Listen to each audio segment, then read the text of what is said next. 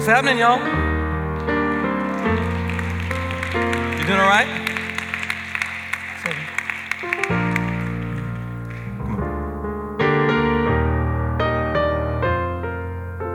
The steadfast love of the Lord never ceases. His mercies never come to an end, for they are new every morning, new every morning. Great is thy faithfulness. Great is thy faithfulness. The steadfast love of the Lord never ceases. His mercies never come to an end, for they are new every morning, new every morning. Great is thy faithfulness. Y'all believe it? Great is thy faithfulness. That is like my jam. It's a theme in my life, and I love the context of that song. This is Jeremiah, the prophet, in the book of Lamentations, chapter number 3. And he begins to list some issues in his life. He says, "He has made my chains heavy, though I call and cry for help. He shuts out my prayer. I have become the laughingstock of all peoples, the object of their taunts all day long. He has filled me with bitterness, and he has sated me with wormwood. He has made my teeth grind on gravel. I have forgotten what happiness is. So I say my endurance has perished, and so has my hope from the Lord." Then verse 19, "Remember my affliction and my wanderings, the wormwood and the gall.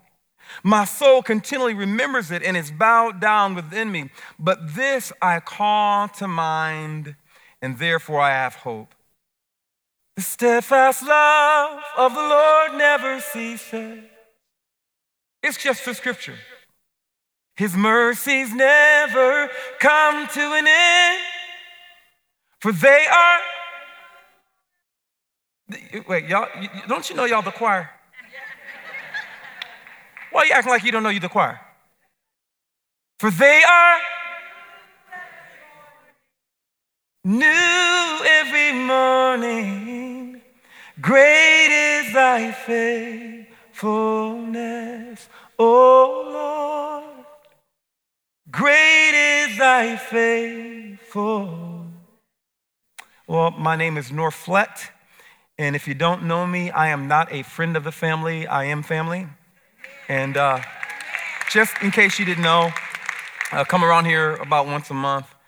And if you guys give me the freedom, I'm just going to be myself. Is that all right with y'all? All right, all right. If you have your Bibles, I want you to open up to Psalm 62, Psalm 62. The book of Psalms, the book of Psalms. It's right after the book of Job.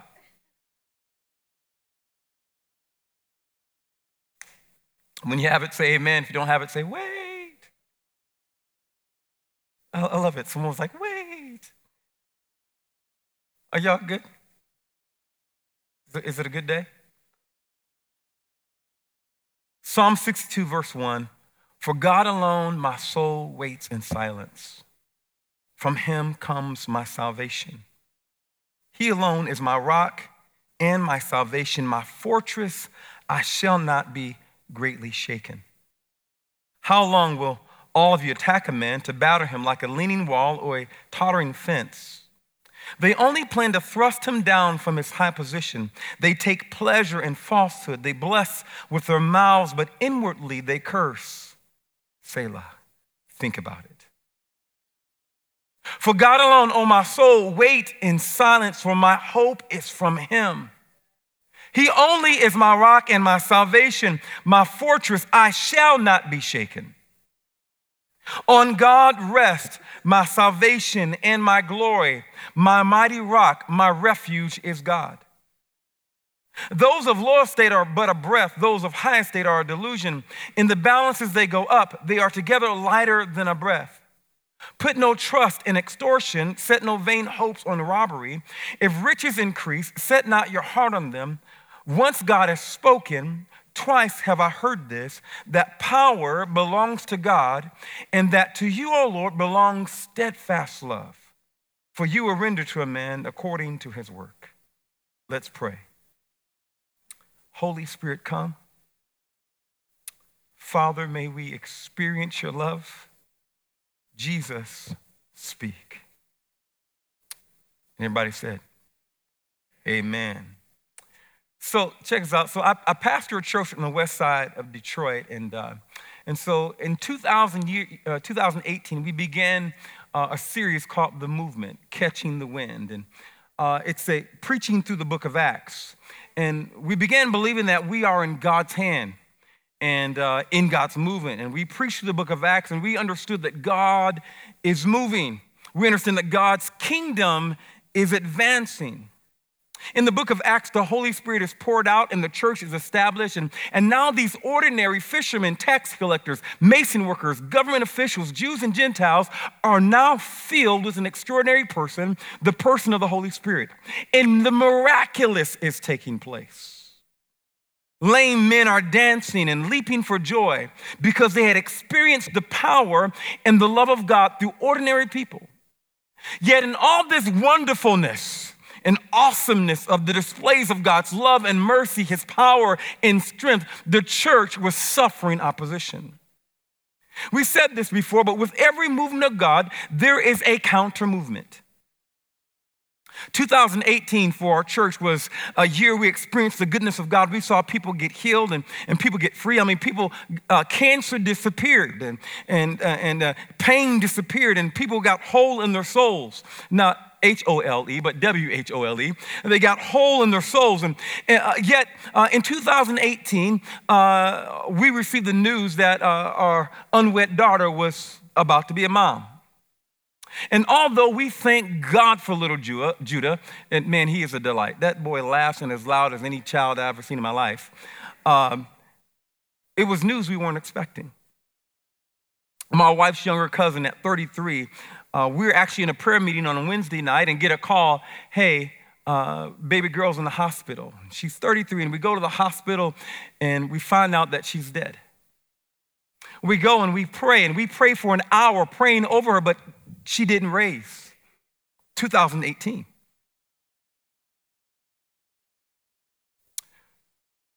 We head to Rome and go to Rome with the missions team here at Grace. And while we're in Rome, we land and we discover that while we're here and while we're in Rome trying to lead our church in Detroit, we find out that our building has mold in it and we have to get out of our building.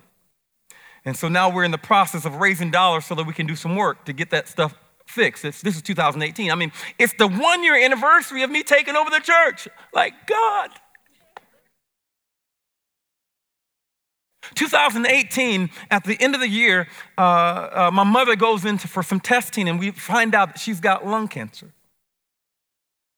And so we look at 2018 and you might look and say, oh my goodness, oh Lord, oh.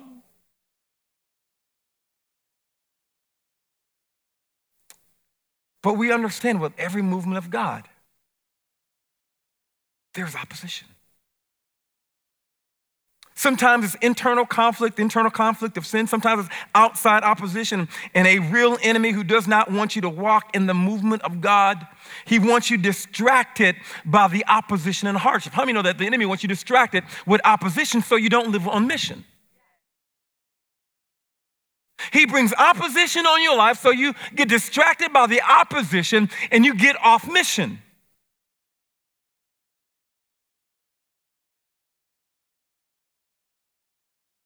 Yet David writes in Psalms chapter 2, he says, why do the nations rage and the peoples plot in vain? The kings of the earth set themselves and the rulers take counsel together against the Lord and against his anointed.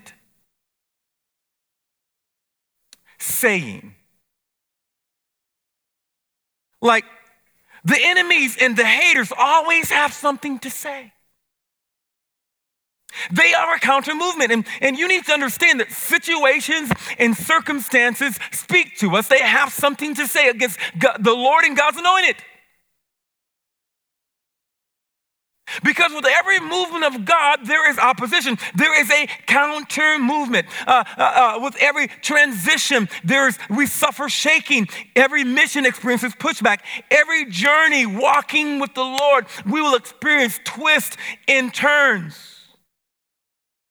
And although the storms come and the wind blows, God is not rocked. He is our rock. So for the next few moments, I want to tell you that the rock is not rocked. The rock is not rocked. And so I went to Urban Dictionary, and I don't necessarily suggest that you go to Urban Dictionary for definitions. Some of you know why. But when I looked up to be rocked by Urban Dictionary, it says to be rocked is to be handed an unreturnable blow or a punch or a powerful punch you can't get back up from. The rock is not rocked.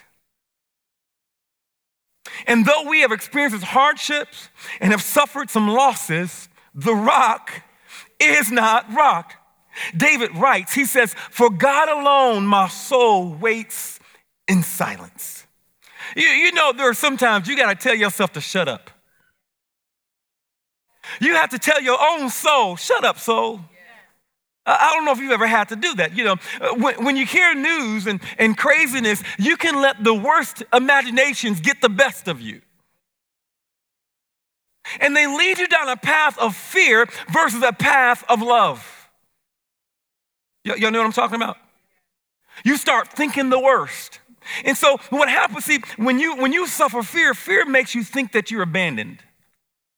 Fear makes you think that you're all by yourself. See, the opposite of fear is not faith. The opposite of fear is love. Because the Bible says that God, but perfect love casts out all fear. Love means that I'm not alone. Y'all with me? And so David says, "For God alone, my soul waits in silence. From him comes my salvation. He alone is my rock and my salvation. Yeshua, my Savior, my fortress. I shall not be greatly shaken. I shall not be greatly shaken. I shall not be greatly shaken." At this moment, David is expecting a little sway. How many of you know that things come to you and you start swaying? You get a little wishy-washy. Sometimes you're in, sometimes you're out. Sometimes you're up, sometimes you're down. Sometimes you're sad, sometimes you're happy. Sometimes you got joy, sometimes you're in despair. At this moment, David is expecting a little bit of sway. And I need you to understand something about David, is that as David's writing this, David understands conflict. He understands opposition. He understands hardship. The kids would say that he's got a little street cred. He's got street credit. You know, he has life experiences that have happened. And although he understands hardship, yet in the midst of all of it, he also understands who his source is and who is his foundation. For God alone my soul waits. From God comes my salvation. Now, this is David, the shepherd boy David. This is David, the warrior David. This is David, the worshiping minstrel. This is David, the king. He understood opposition. He understood being outmatched. Anybody ever had a situation where you were outmatched and outnumbered? David understood this. This is that same David that the scriptures teach us that he was out taking care of his daddy's sheep, and all of a sudden a bear comes and he rips that bear together with his bare hands. And not just a bear, but also a lion. And so then there came an opportunity where the children of Israel were cowering in the presence of the Philistines, and the Philistines send out their great giant. His name is Goliath, 8 feet tall. Probably not as good looking as me, but he's 8 feet tall. At that moment, David is outmatched. He is outnumbered. But David says, I got some street credit.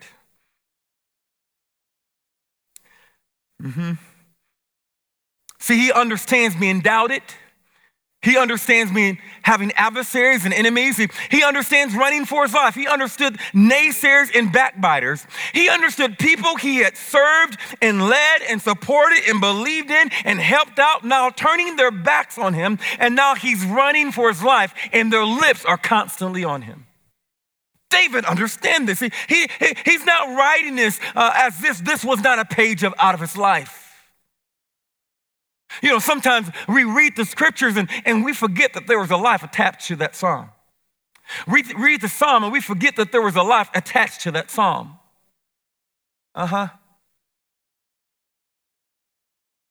David understands and he says,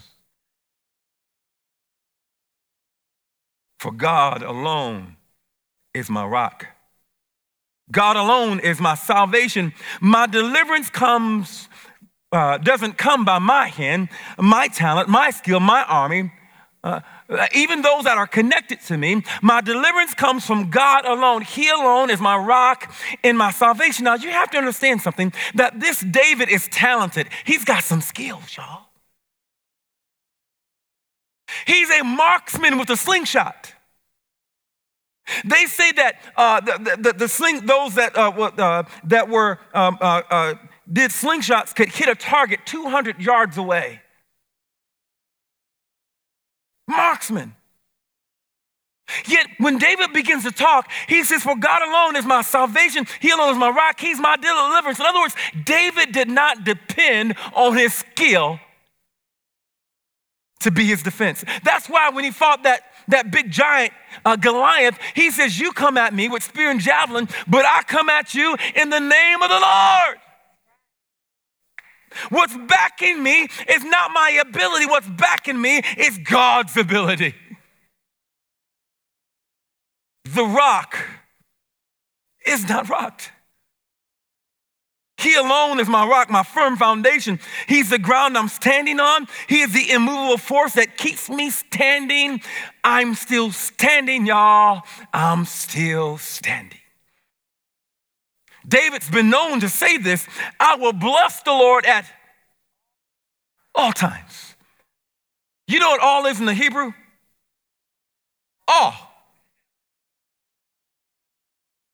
It means at all times, whether good or bad, I'm going to bless him, I'm going to worship him, I'm going to celebrate him, and a praise shall continually or always be in my mouth. If I'm going to talk, I'm going to talk right. If I'm going to talk him up. He does this because he knows that God alone is his rock and his salvation. Therefore, I shall not be greatly moved, because God is not rocked.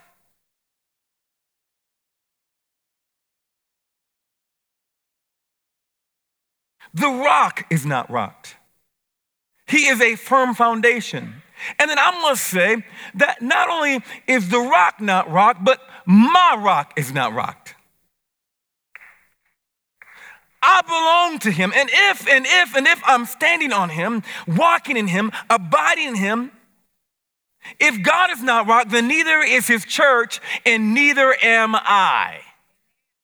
Now, it doesn't mean that I don't experience pain and hardship and you know, that it doesn't affect me, but it means that I don't let it influence me too much. See, faith is not the denial of facts. Faith is not is saying you don't have as much influence in my life. Faith is not the denial of facts. It's just saying the facts don't have the majority or doesn't have the priority of influence.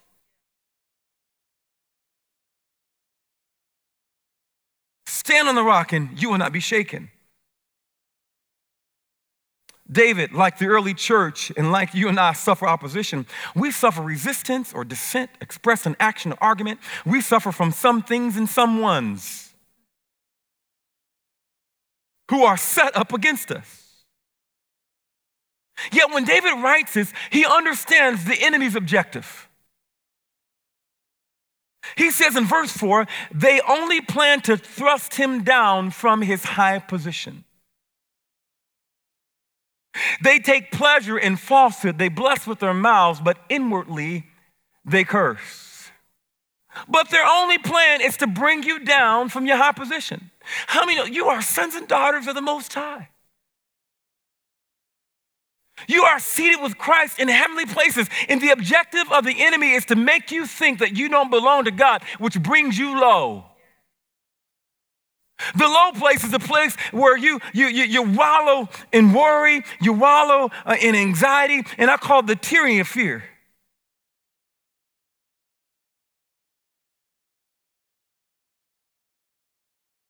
And that's the enemy's objective, is to make you think that you got to fight this thing by yourself. To make you think that it's about what you have, and if you don't have it, you can't fight it.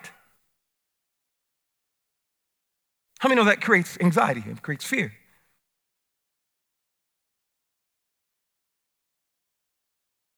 See, opposition is to be opposite your position. It's to oppose your position. And typically, the enemy can't throw you down, but he pulls you down. He does this by leverage because, it's easier to pull somebody down than to pull somebody up. And so the enemy understands your gravitational pull. Your gravitational pull is negativity. Your gravitational pull is to think the worst. Yeah, maybe I don't know what I'm talking about. Maybe.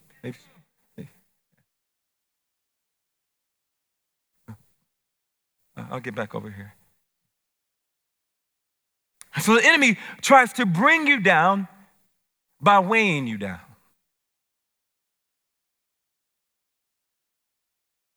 Stand on the rock and you will not be shaken. See, Paul understood this, and he says this, therefore take up the full armor of God, I think chapter 6, verse 14, so that when the day of evil comes, you will be able to stand your ground, having done everything to stand firm. He says, whatever you need to do to stand, figure out, but stand. If you're standing like this and you get pressure coming on you like this, put that foot back so you can stand.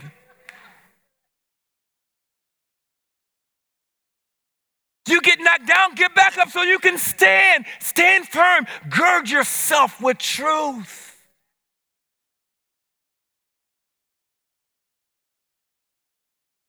See, there are facts and there are truth, and truth trumps fact every time.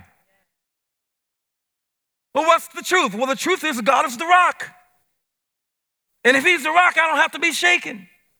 The truth is that God's the healer. If he's the healer, I don't have to be sick. Y'all know that. See, that's, well, wait, did he just say that?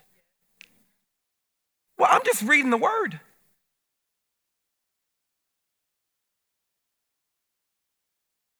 This is truth. And I've got to do my best to get in it and stand on it. So I'm standing on truth.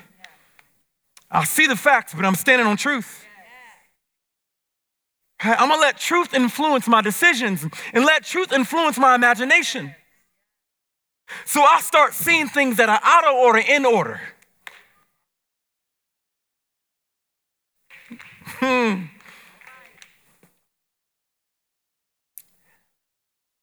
The enemy may be trying to pull you down.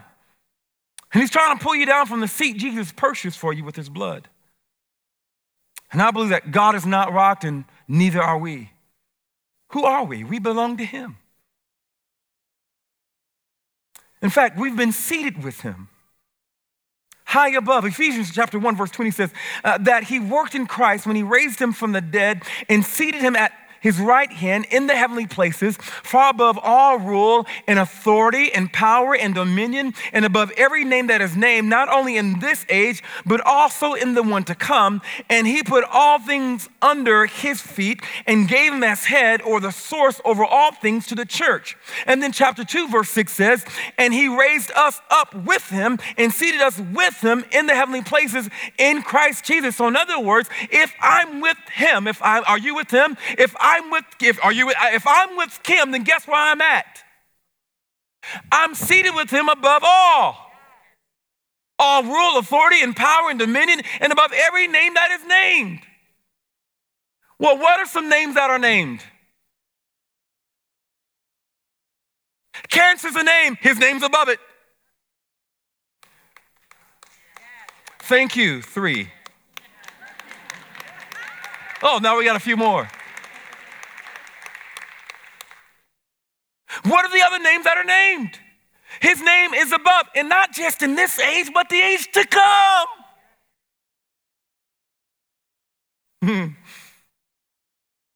So that means all things are under my feet too.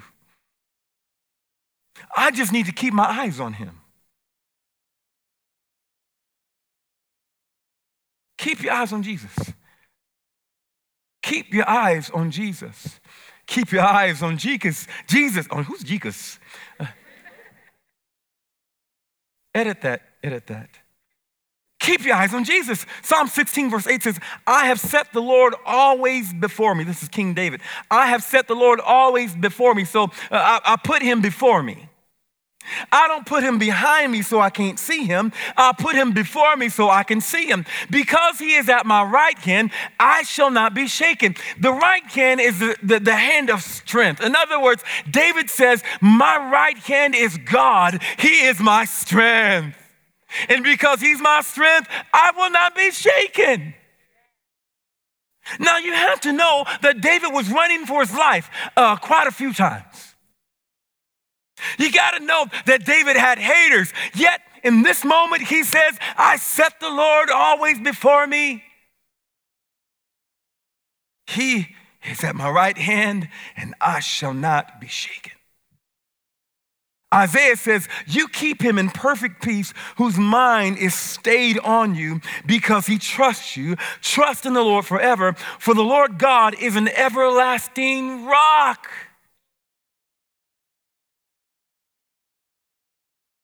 So you have to ask yourself the question, what do you see? Do you see the opposition? Do you see the hardship? Are you wallowing in the suffering and kind of give praise to the suffering? Not only what do you see, but what do you say? Situations have a way of silencing you. I don't know if you ever had a moment where maybe you got a report and you're like,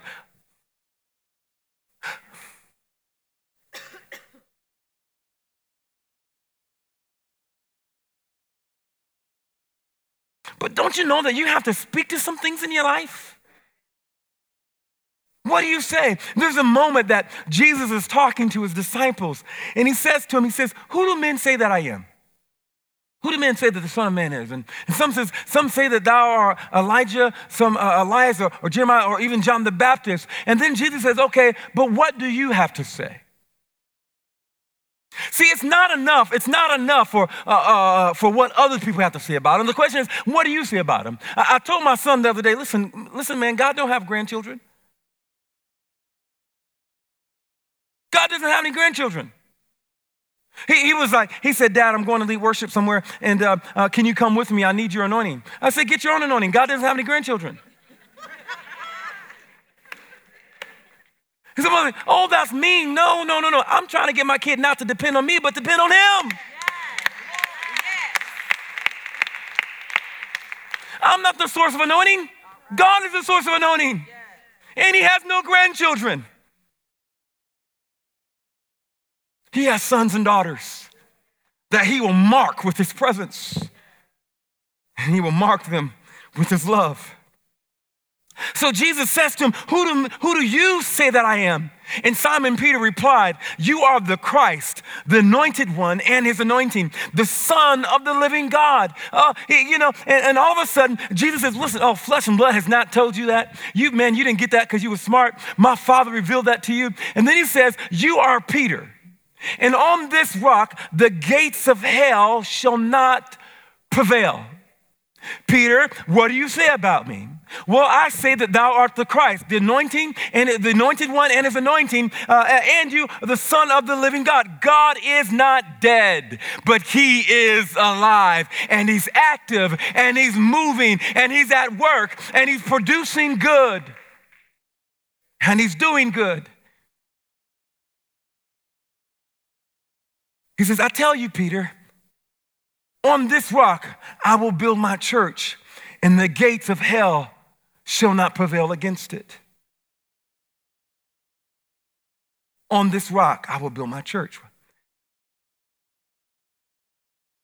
On this truth, on this foundation, I will build my church. What's this truth? What's this foundation? Well, that thou art the Christ, the Son of the living God. And then he says, well, I will build my church on this truth. In the gates of hell, every strategy of the enemy will not prevail against my church. Well, you have to understand who the church is. You didn't come to church this morning. You are the church. You woke up to church because you are the church. The church is a people. It's not a building. And so that means that the gates of hell, the strategies of death and Hades cannot prevail against you. You win. Hardship is coming, but you're winning. Suffering shows up, but you're winning. Why? Because the gates of hell will not prevail. So it doesn't matter what kind of hell you're experiencing. Did he just say that in church? It doesn't matter because the gates of hell don't prevail against the church. Who are you? You're the church. So what do you see? What do you say? Well, I see him lifted. And I tell the devil, listen, you ain't prevailing. You ain't winning. Why? Because my God is not rocked. He is undefeated. And Jesus tells them this. He tells them this right before he tells them about his suffering, that he's about to suffer. And right before he tells them about the resurrection. In other words, Jesus tells them this because he knows they're about to experience some suffering. He says, the gates of hell will not prevail, and now you're about to experience some suffering. But I need you to know, while you're going through the suffering, that the gates of hell will not prevail. Why? Because God understands, and Jesus understands, that that suffering can lie to you and say you are down for the count. Hardship can tell you that you are defeated, and death can whisper that it's final. But these are all lies, because God is not rocked. He has never been handed an unreturnable blow or a powerful punch. He is not rocked. He is the rock.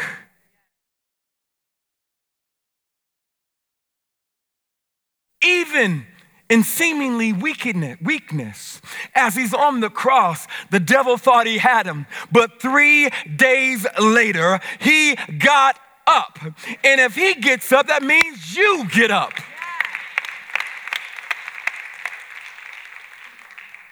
So maybe I can say it like this. I'm trying to get you to move from sway to swag. Trying to get you from moving from sway to swag. You know, sway is kind of back and forth. In and out. Up and down. I'm sorry, sway is back and forth. Sway is back and forth. Up and down, in and out. And sway, I look at sway as this way. Sway is seeing what's available in you. And you will always sway if you're just looking at what's available in you. Because if you ain't got it, you're down. If you ain't got it, you're out. And so we sway. And the winds blow. And we sway. Well, swag is a little different. Swag is a strut. It's a parade. It's a stride. It's walking confidently, and it's not confident in your ability. Swag is like seeing what's available in God. Sway is seeing what's available in you, but swag is seeing what's available in God. And I'm not talking about a swag bag. I'm talking about that you should move from this to.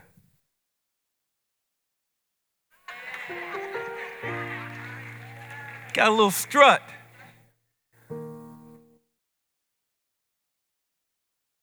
Yeah, I see the hardship, but what's bigger and grander than the hardship is the rock. And he is higher than high. See, the Jesus kind of swag is that he can endure the hardship.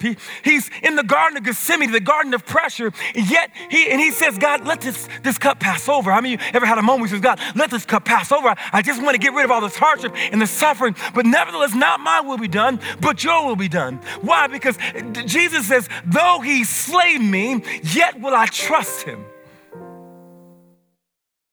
He picks up on the psalmist, and when David says, even though I walk through the valley of the shadow of death, I shall fear no evil, for thou art with me, thy rod and thy staff, they comfort me. He understands that at every death, there's a resurrection. Though there is a Good Friday and there's a crucifixion, but there's a Sunday morning and it's coming. Sunday morning, it's coming, it's a resurrection. Paul teaches this, and he says, 2 Corinthians chapter 4, verse 8 through 10, he says, we are afflicted in every way, but not crushed. Perplexed, but not driven to despair. Persecuted, but not forsaken. Struck down, but not destroyed. Always carrying in the body the death of Jesus, so that the life of Jesus may also be manifested in our bodies. For God alone, my soul, wait in silence. For God alone, oh my soul, wait in silence. Soul, quiet yourself. Be still and know that the Lord is God. Soul, quiet yourself, for my hope is from him. Hope is expectation. Bill Johnson says, hope is the joyful expectation of good. Or hope is the joyful anticipation of good. He only is my rock and my salvation, my fortress. I shall not be shaken. Now you remember early on, he said, I shall not be greatly shaken. But the more he reflected and said, my hope comes from him. I'm joyfully expecting good from God. He says, wait, it's not that I'm going to move a little bit. I'm not going to move at all. I will not be shaken. I will not be shaken. On God rests my salvation and my glory. My mighty rock, my refuge is God. Trust him at all times, O people. Pour out your heart before him. God is a refuge. He's a refuge. He's a refuge. He's a safe place.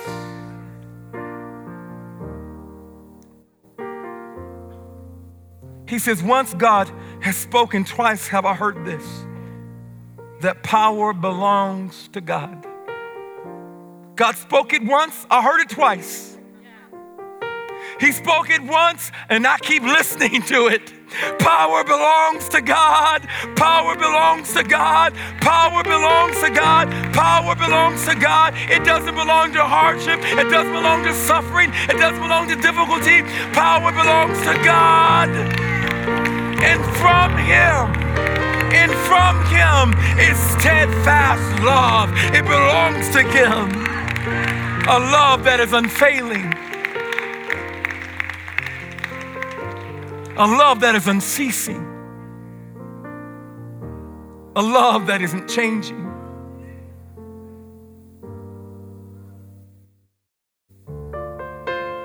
God is not rocked. He's not rocked, but he is moved.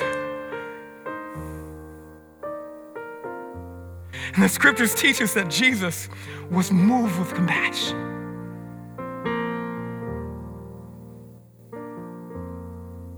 He's not rocked by what you're going through, but he's moved by it. And he wants to step into it. It's what the blood of Jesus is all about.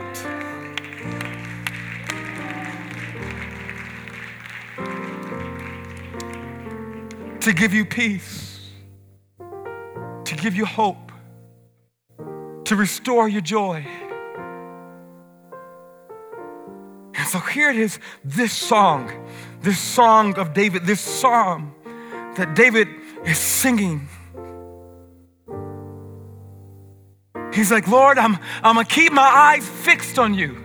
I'm gonna bless you and I'm gonna worship you, Lord. That's how I'm gonna fight my battle. It's how I fight my battles, Lord. It may look like I'm surrounded, but I'm surrounded by you. This is how I fight my battle. I keep my eyes fixed on you. This is how I fight my battle. It's how I fight. It's how I fight my battles. Because I know you're fighting for me. You're fighting with me.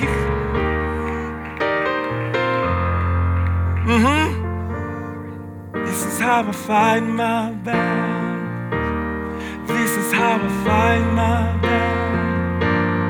This is how I fight my battle. This is how. And this is how I fight my battle. And this is how I, depending on you, Jesus, this is how I fight my battle. This is how it may look like, it may look like I'm surrounded, but I'm surrounded by you. It may look like I'm surrounded, it may look like I'm surrounded. And this is how I feel. This is how I fight my battle.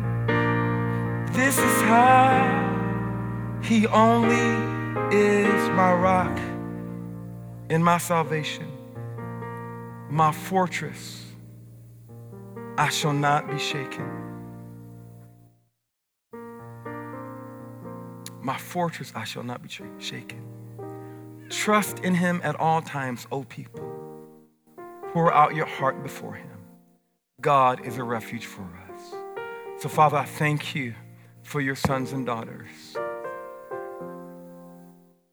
God, pour out your love.